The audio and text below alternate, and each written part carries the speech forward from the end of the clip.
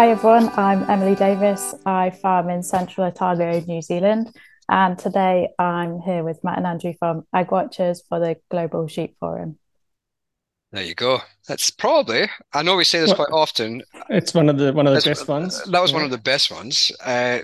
Well, they've all been good, apart from Zach Whale. Uh, but we won't mention him again. But that was a good one. That was to the point. That wasn't 5 minutes long because we always say a short intro. So Yeah. it's good points. And we couldn't do any better than that, I wouldn't think. And that's why we don't do it. Yeah, that's it. That's it. That's why we stopped doing the intro, Matthew. So we'll get into it. This is obviously this is one of the podcasts with the Global Sheep Forum, Next Generation. So we will get into that in a second, but we do have to start off with our Mm. criticisms and compliments section. So we did get, it's not necessarily a criticism or a compliment, but It's just there has been some comments this week about our friendship. right. Okay. As in just that it's a bit dubious or it's No, well, people aren't having the belief that the two of us are friends, and I just want to get this out you there. mean our professional association, is that what you're saying? Yes, I just want people to understand that Matt and I are not friends. We are business partners, professional partners only, and Yeah. and the terms partners does not mean anything else other than business partners. But you putting on social media kind of pictures of two silhouetted men walking into the sunset holding hands doesn't probably help. And That it probably doesn't help that we were cited in La Scala in Griffith in a, in a in a in a romantic booth. in a couple's booth together, That doesn't help. having oysters. Um. Anyway, so that was the criticism, compliments, and clarification section over and done with for the week. Send your comments in to Matt or myself, and we will fix them up. Emily, we will get an intro from you in a second, but yeah, well, I should do the intro just now. A quick Yeah, then intro: we yeah. who you are, where you're from, and why you're Well, here. she did that. She did that already. You mean give a bit more A flavour, bit more flavor to it. Yeah. like where you're farming and that kind of stuff, and what you're doing in that space. What's your name and where do you come from? Right. Well, I'm Emily. You can probably tell by my accent, I'm not actually from New Zealand. So originally I'm from Lincolnshire in the UK. But I moved to New Zealand about 5 years ago, and I've been in Central Otago, which is sort of the bottom half of the South Island, for about 4.5 years, where I work on a sheep and beef farm. Well, Fair enough. we'll get into more detail and more depth. But first of all, we've got to test your mental acuity.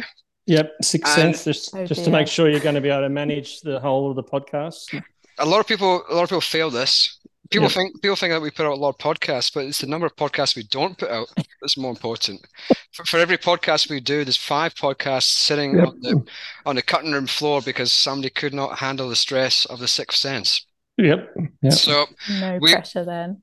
no pressure, but look, the thing is, if you fail, you don't have to be concerned about it. It's just you're in a long line of other people who have failed the Ag Watchers Sixth Sense test. Yep. It's Yep. not. There's no stigma these days to failing. No. And the first step is us making sure we get to six because we sometimes miss, we can't count that far. Once Yeah. we go past five, we start So, to so, struggle. so sometimes it's the fourth sense. Righto. So we're going to throw a statement at you or a word, and you just come back to us with the first thing that comes to head. Okay. And Matt will start off. Rural versus urban divide. Very big. That was a strange question because you worded that very badly. Because that was rural versus urban divide, or is it just a rural urban divide? Oh, probably I doesn't. I think we got the message of what it got the was. message, but it's just Yeah. that was really badly worded. Black Okay. black pudding. Oh, really nice. Love it. Oh, see, told you. Good answer. So she's going to pass this with flying colours. What about the Women's World Cup of Football just recently held? Oh, inspiring but disappointing in the end. Carbon taxis in New Zealand. Sorry, taxis. Carbon taxis. Oh, carbon taxes. Jeez, so I Um, didn't think my accent would be this bad with a fellow Brit. no, it just cut out slightly. Ludicrous. What about sheep farming? Lots of fun. Getting into agriculture when not from a farm. Not the easiest, but not impossible. And that was I at think that's six. it. Well, there you go. 86, mate. Yeah. See, I just had to double check there. I'm very professional keeping track of them, see. Well, what do you think, Matt? Will we continue or will we I think stick she's with- passed. I mean, the black pudding being delicious, I think was that straight away she had me then. She was in Yeah. as far as I was concerned. You can't get, good answer. But, I mean, coming from the UK, you'd expect that, I guess. Yeah. Well, We- especially Lincoln, you'd have a lot of black pudding, good Lincolns in black pudding. Big And Yeah, territory. a lot of pigs around Lincolnshire. I used to spend a lot of time in Lincolnshire.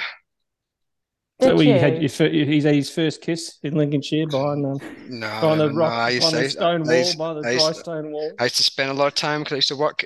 We used to have a port in Immingham and King's Lynn, which is sort of either side of Lincoln. So, Matt, you're the odd one out here for a change. I know. I'm always bombarded on these podcasts with Aussies, which I am technically an Aussie, true blue Aussie, but it's not often that it's a fellow Pommy, a British person. So you mentioned the Women's World Cup, and I think you said inspiring, but ultimately disappointing. Was that the disappointing part? I guess was the New Zealand ladies not getting past the first round, or was there some other reason why you were disappointed in the end, Emily? No, it might have been the final. Which I Australia, think- which I think- Australia didn't get into. No, sorry. I thought that might be a bit controversial coming on here. Nah, you're not Spanish, I suppose. So, No. okay, righto. I was keen to talk to you about one thing. Yeah, is that last question is getting into agriculture whilst not coming from a farm. Yeah, because Lincolnshire is a big agricultural area, and it's like the UK's equivalent of Australia. It's just flat. A lot. But you grew up in the actual township there, like you weren't on rural property, were you, when you grew up there? No, so I grew up in a little village, sort Oh, of yeah? on the edge of a small town. Which village? Where's the nearest big town? Well, grew up originally in North Highcombe, which is on the edge of Lincoln. Oh, yeah. Yeah, But yeah. Near Newark-on-Trent on the way. yes, so now, well, now my parents sort of live halfway between the two, which is where I Okay. basically lived. Yeah, so there's a lot of cereal farms around there, Mm. and yeah, very flat, as you say. Yeah, it's flat, but it's heavily agricultural, that whole sort of mid part of the country. But so what got you into agriculture, first of all? Well, I think it was that really sort of growing up surrounded by farms. I was always you're always sort of seeing tractors going past at all times of the day and night. So I was always interested in what they were doing, but I didn't really. It sounds ridiculous to say, but I didn't realize that if you weren't born on a farm, you could actually do farming as a career. I thought you had to be born into it. Um, and I think it was when I got to choosing my subjects for sixth form at school, I would just was having a bit of a I don't know what to do with my life kind of thing. And I remember talking to my dad and I said, "Oh, I don't know what to do, but one day I'd like enough money to buy a farm." And he was like, "Well, why leave farming until you retire? Why don't you see if you can actually do it as a career?" So then I got in touch with the local estate because they have quite a big arable farm, and they gave me the farm manager's number. They said, "Give this guy a ring, he'll help you out." So I called him, and then he was like, "Oh, we're actually just combining, so I'll come pick you up and you can come for a ride on the combine." So I did, and then 2 hours later I was like, this is awesome. I need to do this. I need to find out how I can upskill myself and drive these things and get involved. So there was no one in the family or, cousins or friends or anything like that were in it, even though you were surrounded by ag. You didn't kind of know anyone firsthand, really, that was involved in it. You just kind of jumped in. No, I mean, my granddad grew up on a farm. His granddad had the farm, so I think my mum can vaguely remember it, but that's really the only link that I had to it. So yeah, growing up, I didn't really have any links. None of my friends were farming or anything. What was the reaction when you kind of mentioned to your friends that that's what you're doing, and as you started to progress down that pathway, was there a bit of surprise or interest from other people that were in the same situation as you, like a person from the township? I think at first they probably thought it was a bit. They didn't quite know where it come from, but no, I think they're really interested actually, and like really supportive, and which I think is important, especially working in farming. Sometimes you don't have all the free time in the world to go and meet your friends and stuff. And despite the fact that none of them are from farms or had much to do with farming, they're always very understanding if I say I can't do this weekend because it's rained, we haven't got enough through harvesting the barley, that kind of thing. So no, I think, and they're always very interested in it. And also I think for them, they've learned a lot more about where their food comes from. So it's kind of had benefits both ways, I think. So then you went off to uni then, yeah? And did ag at uni? Yeah, so I went to Nottingham University for 4 years. One of those years I spent in France in the Loire Valley, which was a really good experience. Hmm. Learned about wine. That's I learned I did computer science at uni, but I also learned a lot about wine at uni. You mean Buckfast? Mainly Buckfast and mainly consumption. Um, but so did you find that these is I guess you went to uni, did agriculture at Nottingham, yeah? I Yeah. imagine most of the people at Nottingham doing ag came from farming background, yeah? Majority of them? Yeah. Although I think the split was probably a bit more even than at other unis I look around. I'd say there's probably maybe just under half of us that actually weren't from farms. But yeah, quite a few of them were. And was there any sort of stigma from those that came from a farm to those who weren't from a farm? No, not at all. No. No? It Okay. was really, really good in that sense. And there was no groupings where, when you go to the union, it was the Aggies on one side and the non-ag backgrounds on the other. No, everyone was sort of like, yeah, it was very together. No, there Okay, was none of that really. that's good. 'Cause Andrew and I both came from an urban kind of ish background, wasn't it, Andrew? Like we'd never started in ag originally and didn't study ag either, really. But Well, you know, technically, I did as a well, mature you student yeah, you in did my masters, yeah, 20s. masters in it, yeah. But the original course both did wasn't in ag. No, So and we even to today, Andrew, we get shunned and ridiculed when we go to ag events, don't we? constantly. We're going to a conference next week in next Thursday, and we'll be standing on our own in the corner, and people will just walk past us, and they'll look and say, "Pff, what do these guys know about agriculture and agricultural markets? Bloody blow-ins." That's what they'll say. Unless they'll say, "We'll respect them once they've been in this industry for 150 years." That's generally the comments we get. Yeah, you can't. I think depends on the environment. You can get a bit of that sometimes. It's I, almost I'm like you can never work hard enough to prove yourself. Is that do you find, are you talking about your experiences there in the UK, or is that also in New Zealand, or are you just saying more broadly, it doesn't matter where you are, you still get that old traditional element occasionally? I think, yeah, just more broadly, you can, yeah, just meet those people, and it's no matter how much you do, you still don't know enough. But I think you probably get that in any industry, really. probably, probably. Yeah, I think you do. But I think in agriculture, you can tend to find, if you don't have a street named after you in your local town, then you're not part of the farming community. But so Yeah. she went to New Zealand, yeah. So that's just to remove any confusion.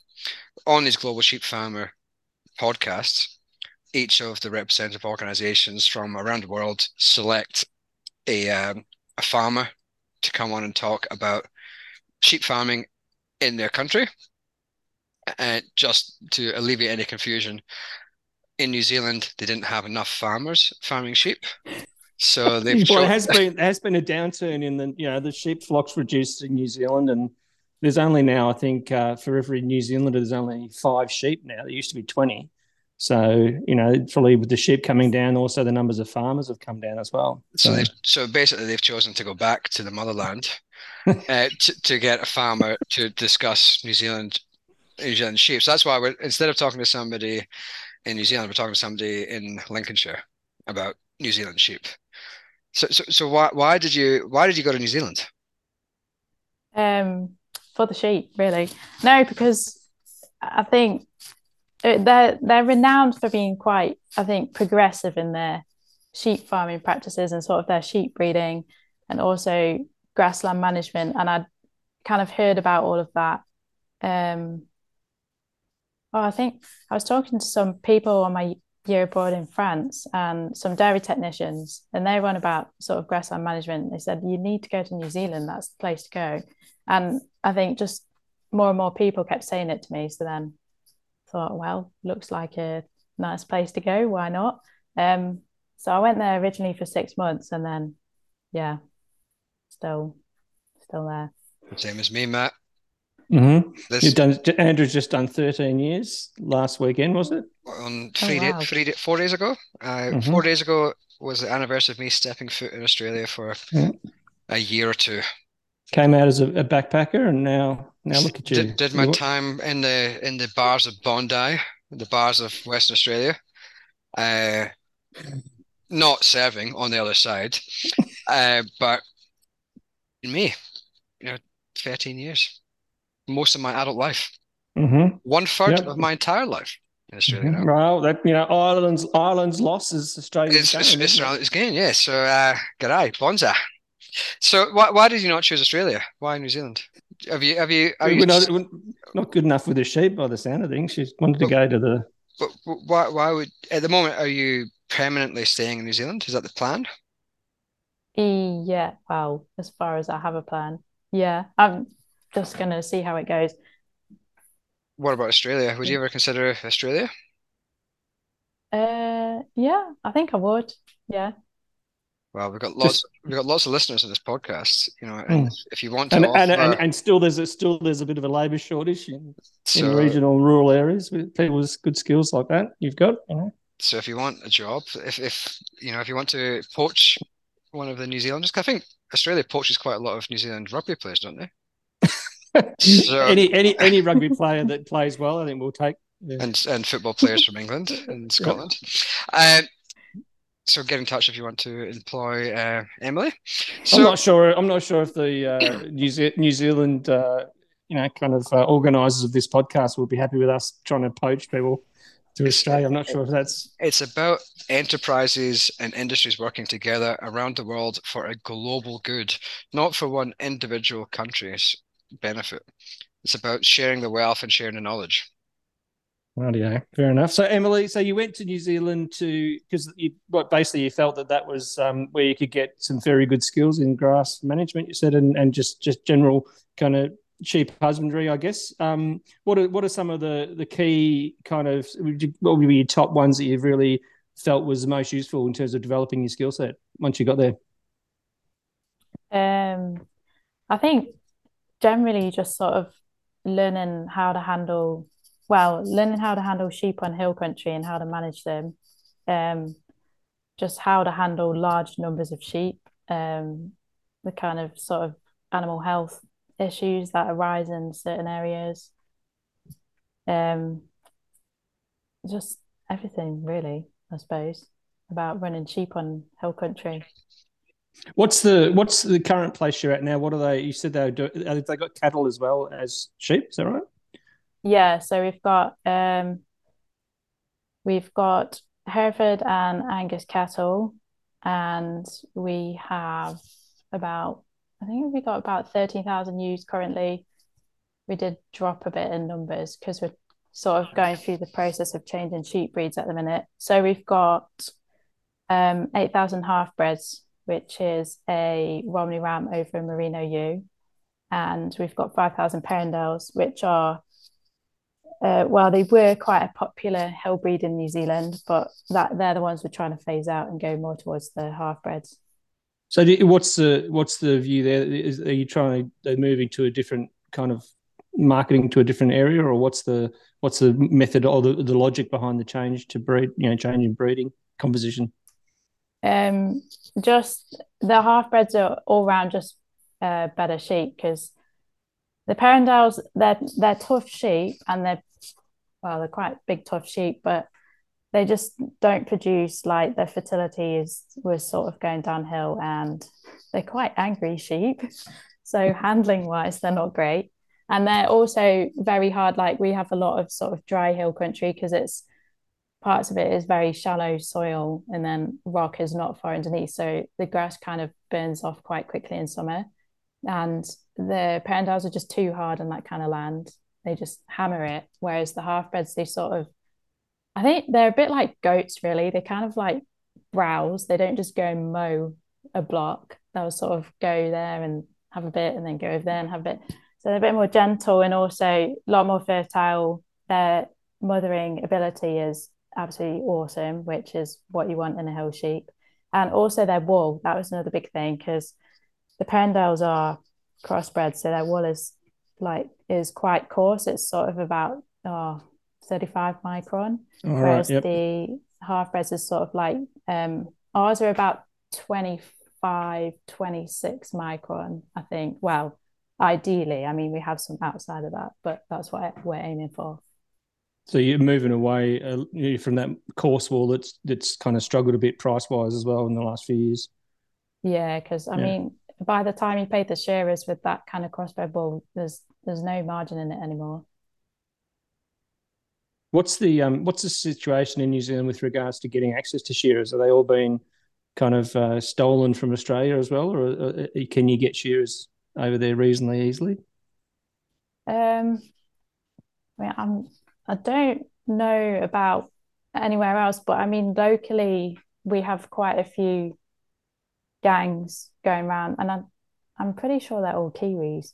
Yeah, locally we seem not to struggle, as there's quite a few local gangs, but I'm not too sure about everyone else everywhere else. Well, when you said Kiwis, do you mean Maori or Kiwis as in just New Zealanders? Well, both. Of any sort. Yeah. Well, it's the same. And do you? Well, yeah, okay, yeah, but I would have thought New Zealand doesn't have a lot of imported shearers in there. They tend to be a nation that exports their shearing teams, at least to Australia. But are you saying there are shearers there that are not originally from New Zealand at all, kicking around? Oh, there could be.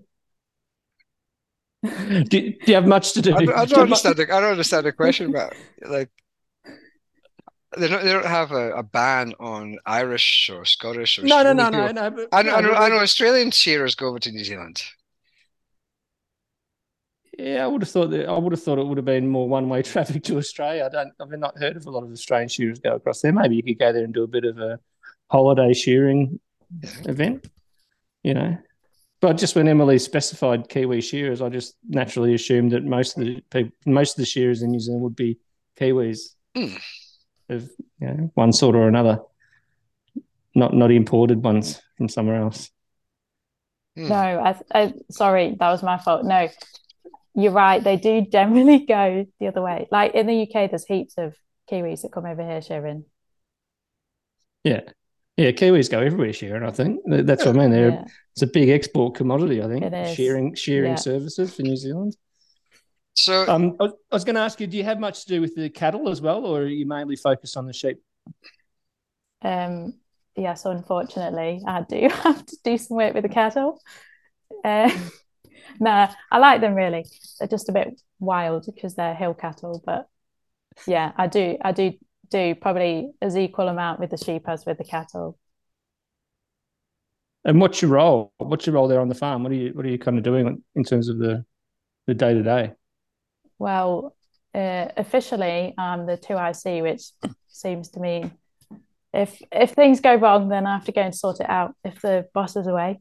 But no, just a bit of everything really. I could be helping drench lambs, driving the tractor,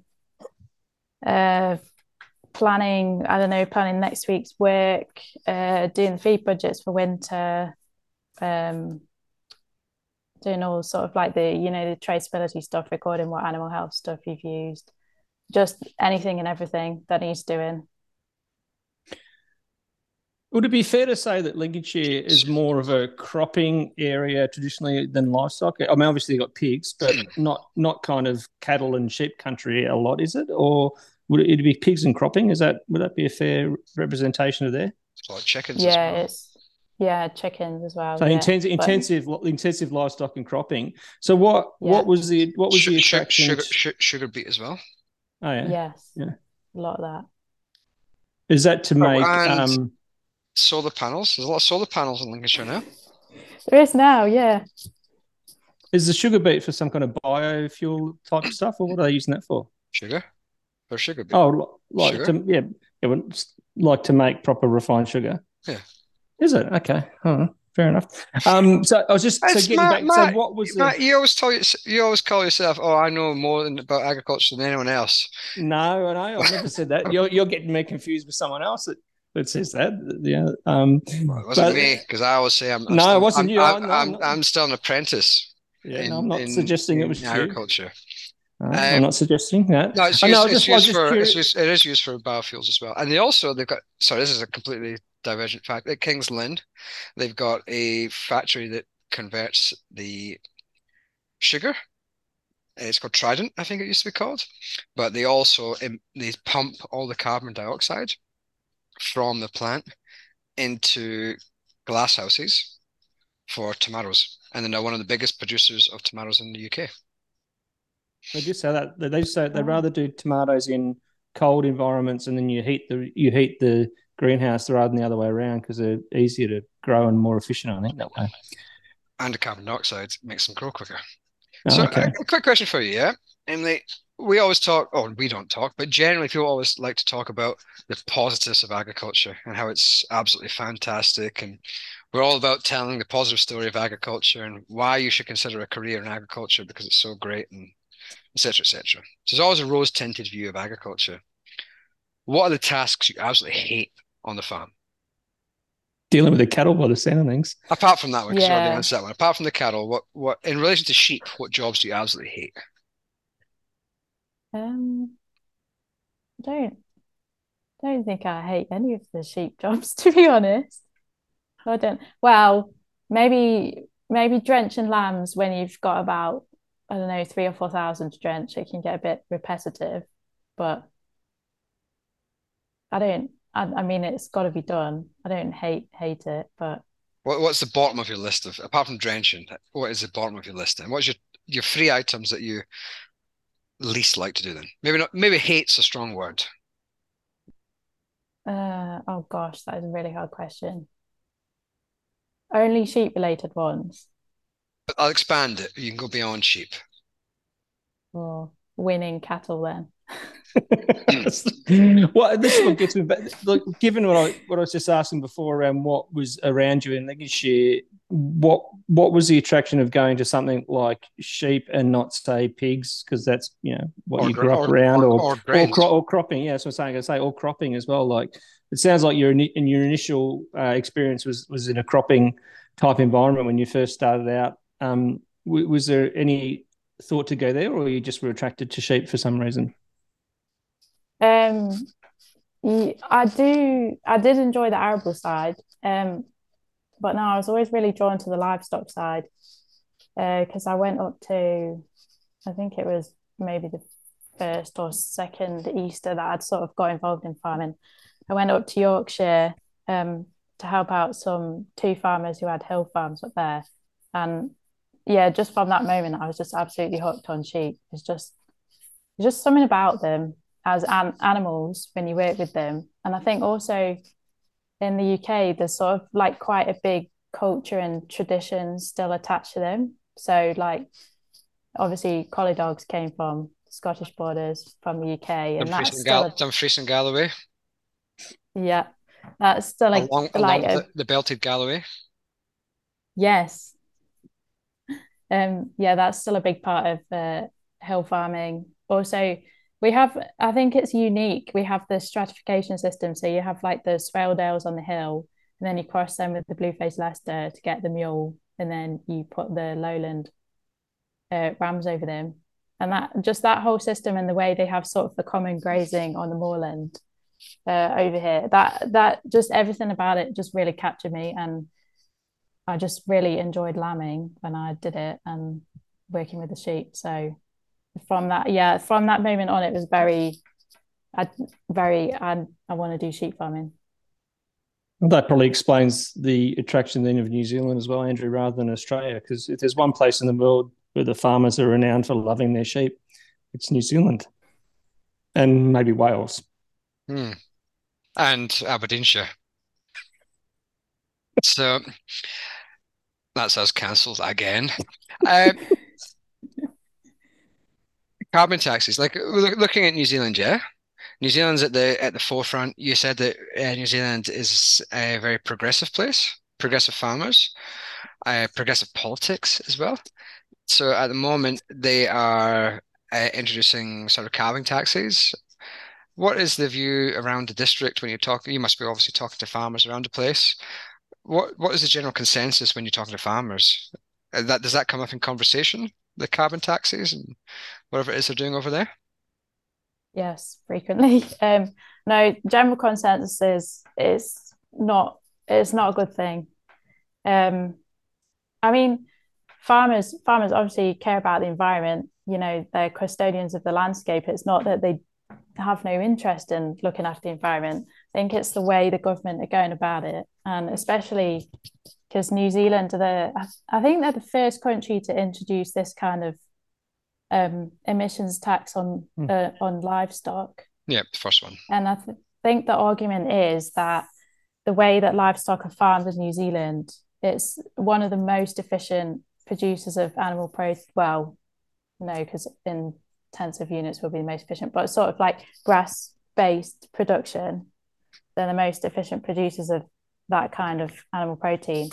So I think if you did a proper carbon audit of sort of your typical New Zealand farm, it would actually be carbon neutral, or it'd even be taking in carbon from the atmosphere purely because of the system. So I think that's the argument, is why are you taxing us when actually if you did a full carbon audit, we're actually taking in carbon from the atmosphere. So on your farm, is your farm looking at what it's going to be doing over the next couple of years in terms of carbon sequestration, planting trees or anything like that?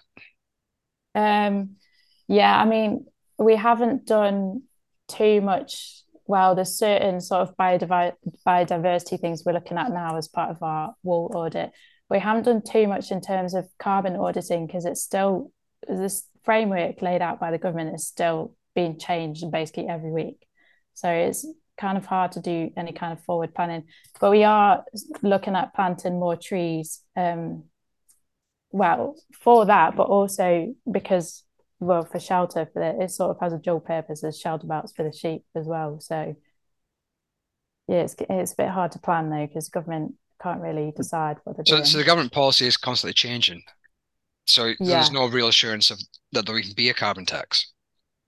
Well, I think I was reading an article, was it released last week, from Beef and Lamb New Zealand, and they said, so the government, I think, by the sounds of it, has now put prices on methane emissions, or they're going to price up methane emissions per head of cattle, per head of sheep, but they've not yet come up with how they're actually going to calculate methane emissions on a per farm basis and calculate carbon sequestering on the farm. So it seems a bit backwards the way they're going about it. So it seems like it's going to be a dog's breakfast. Yeah, I think it's an interesting sort of test case as well, being the first country to be doing it, and I think other countries around the world are probably looking at it to see, well, what's going to happen there. Because I think Canada's tried some things, Netherlands has tried some things, Ireland is looking at culling cattle in order to meet its, so limiting the number of cattle in the country. I don't know if that is true or not, but it's an interesting one if that is the case. So do you ever like you're on holiday? You're on holiday just now in the UK? Is that right? Yeah, I've just come home for a couple of months. So does it make you want to come back? Does it make you want to find a hill country sheep place in the UK, or is New Zealand the one you go back to? I was curious about whether like you must be driving around and looking at the countryside and thinking, I could come back here and look after 10 sheep on 10 Yeah, acres. yeah. I mean, yeah, I mean, it has crossed my mind, but then, I mean, the other week I went to see someone that I used to work for down in Devon, and talking to him, and I think the grass always looks greener on the other side, but then when you talk to people, you actually realize there's big problems over here too in farming at the minute. So yeah, I don't really know where is the better place to be, if there is one at the minute. Is the long-term plan still to try and have your own farm, or are you happy at the moment just working in the sector? Um, I think long term, I haven't really put a time frame on it, but yeah, long term, I'd really like to have my own farm. But at the minute, I'm just sort of trying to work for other people to build up my skills and knowledge, and because I think everyone has a different way of doing things, even if it's the same task, someone has a slightly different way of doing things. So yeah, I think it's a good way to learn. Because you can, it is. I mean, Andrew and I, even though we came from a non-ag background, we did own a pig farm for about 5 years, didn't we, Andrew? Thank goodness we don't have that anymore. I tell you that. So you can get into it. Like it just depends on Whether you you know. want to. Andrew didn't like the pigs. Didn't like the smell of the pigs. I guess sheep, they're a bit easier on the nose, aren't they? Yeah, Yeah. they smell quite nice compared to pigs.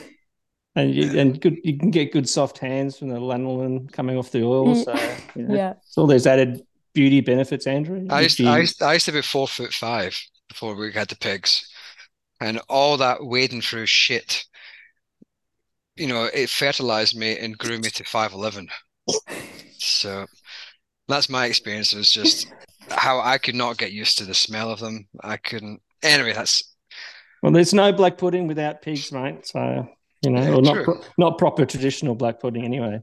Look, I've done my stint in farming, and I've gone back to the city slick and living. For me, food comes from a supermarket. Rural urban divide. There's an interesting thing you mentioned You about mean rural versus urban urban divide. divide? Yeah. So, like, I always find it really interesting. Like people like the three of us who come from non-agricultural backgrounds. Probably, I don't know. Most of my friends are probably non-agricultural. So Most, same here. Same most here. Matt doesn't have any friends because he's unlikable. No, apart from you, Andrew. Apart from you, you and I are friends, of And course. and Emma, I don't know what it's like for you, but like back home, like all the people you went to school with probably didn't go into agriculture, I'm guessing. And no, so no. do you find that like there's a lot of the people are asking you more questions because they're curious? Yes, definitely. Yeah. And you Like and you my family and friends, they're always, since I started farming, they're always interested in what I'm doing. And I definitely think, so my mom now, when she goes shopping, she tries and buys meat locally now because she wants to support local farmers, but shouldn't she'll should pay more shouldn't she attention be to like labeling. shouldn't she be in like Asda looking for the product of New Zealand to support you? Oh, yeah, I don't know if that go down well around here. Do you know my mother when the free trade agreement between Australia and the UK came into force, She she was very happy. She she was was very over the happy. moon. She was Yeah. like, "Gonna get some cheap lamb finally." But but that's an interesting point actually. The free trade agreement. Have you when you were speaking to your friend down in Devon, did they Hmm. mention anything about the free trade agreement between Australia and the UK? Because there's been a lot of people in the UK complaining about it, like sheep farmers. Yes, and yeah, he's not too happy. I think I think a lot of UK farmers feel like they've been thrown under the bus, I think was the word used. But yeah, just because I think they're worried that the market is just going to be absolutely swamped with Australian and New Zealand beef and lamb, which Do you we think can that's produce cheaper. is that a specific, or that feeling of being thrown under the bus or how things are going? Do you think that's a specifically UK experience? I mean, it seems like there's farmers in Ireland that are dissatisfied with what's happening. There's farmers in the Netherlands dissatisfied. So is it more of a European scenario at the moment that it just feels like the politicians are against them? Well, the UK is not in Europe, just so I know that. Well, they're not in the EU. They're still part of they're on the European continent. Yes, but I know they're not part of the EU anymore. EU, they're not part of the EU political bloc. Just to confirm. We like to be accurate in this podcast. One of us likes to be accurate in this podcast, Emily. But I'm just saying that sentiment is shared by a lot of farmers within geographical Europe. Yeah. But also New Zealand as well. I think there's a very anti-politicians sentiment. Well, for good reason, because I think in the UK as well and in New Zealand during COVID, it was very thank you farmers for carrying on producing our food.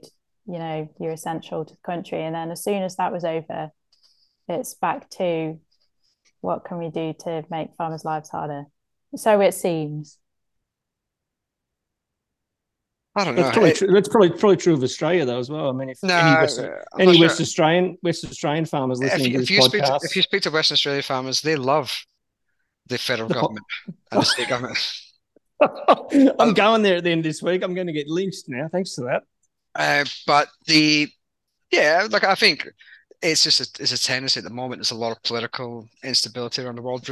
Even out with agriculture, there's a lot of political instability, and there's a lot of people complaining about whether it's truck drivers complaining about tacos or what limits on that, mining industry complaining about emissions rules, concrete industry, everyone's complaining about something because there's a lot of change happening, especially the last couple of years with COVID.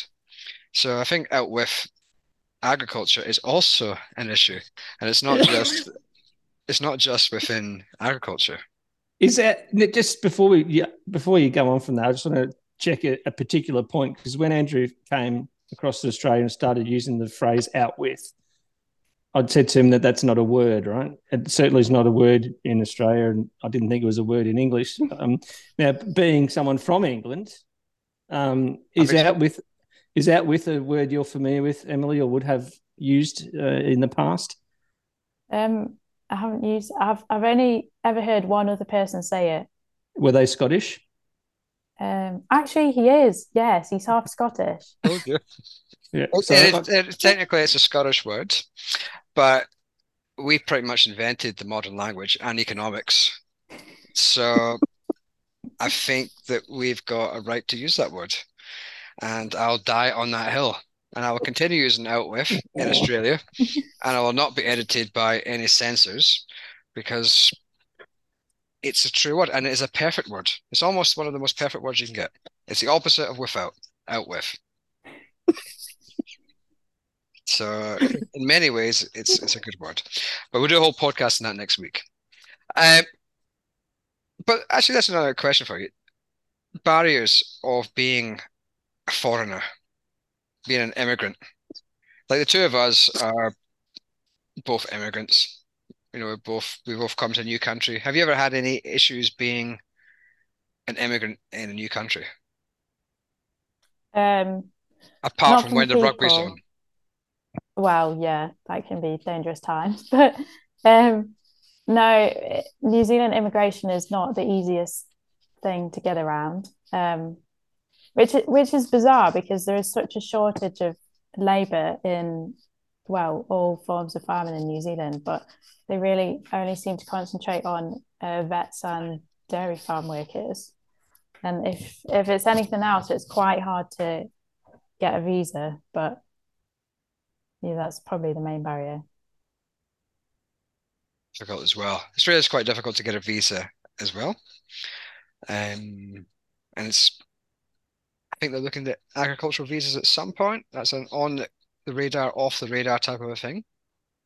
But I think that's one of the things that we need to get, both in Australia but also the UK as well, is the numbers of staff to actually work on farms is now impossible. Mm. Should we probably gonna have to end it pretty soon, Matthew? Mm-hmm. Unless you got anything else you want to, any riveting questions you've got to ask? No, I think we've covered off on quite a bit. What's the national dish of New Zealand? In Australia, it's a pie. Yeah, Is it? Mm. I think so. Oh, Vegemite on toast or something, isn't it? Or palmy. But what's the national dish of New Zealand? I mean, Chinese takeaway. yeah, or they claim they invented fish and chips, but I think that's up for debate. Oh, pavlova. Powwow. Yes, that'll be it. Yeah, pavlova. And there's a good one to end it on. Pretty sure pavlova's an Australian invention, but anyway, along with crowded house. Righto. Well, Emily, thanks for taking the time out. I know it's early morning in Lincolnshire, and you're on holiday, so there's probably lots of stuff you want to do. Like, I don't know what tourist sites there are in Lincolnshire. Go and walk along the flat fields, and go to Emmingham, see the coal boats coming in. Maybe go to Grimsby or Humberside. Go to the fancy shops up there. Matt, you don't know what those areas are, but they are. I lived for 2 years. You never went to Grimsby though, did you? No, I didn't. Or Humberside. No, I did not. No, they are not on the tourist book for the UK at all. I quite like them. Great food there, if you like fish and chips, covered in coal And black pudding. and black pudding. Righto. Well, thanks very much for coming along, and again, thanks for the Global Sheep Forum for putting together the three of us. It's like what's the word, Matt? It's in English. It's a thorn between two roses. No, a rose between two thorns. That's an English expression. Yeah. There we go. I think that's a good way to end it. Thanks for coming on, Emily. See you when you got nothing on. Cheerio. Thanks for having me.